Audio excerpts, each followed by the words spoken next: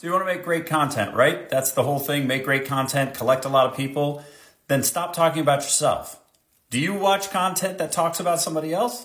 Do you? You sit there with popcorn and you're like, ooh, wow, I can't wait to hear Bill talk all about himself. No, you don't. You listen to people who can give you a competitive advantage. You listen to people who educate you on something that you find interesting, or you listen to people who have experiences that you want to gain from.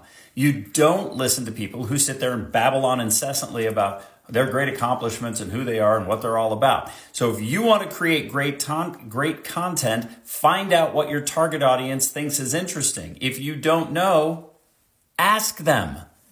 That's right, research. Go out and find out. This works just as well for the individual solo content creator as it does for the large scale company. It doesn't take a lot. Just reach out to the public and ask people what they like. Or sit down and think about it. From your point of view, if you were coming into this, what would you need to know to get started? Keep in mind that for most of us, we talk way over our target audience's head because the things that we know are brand new to them. So we've got to make sure that what we're talking about is educational, but it's also where they are on their education journey.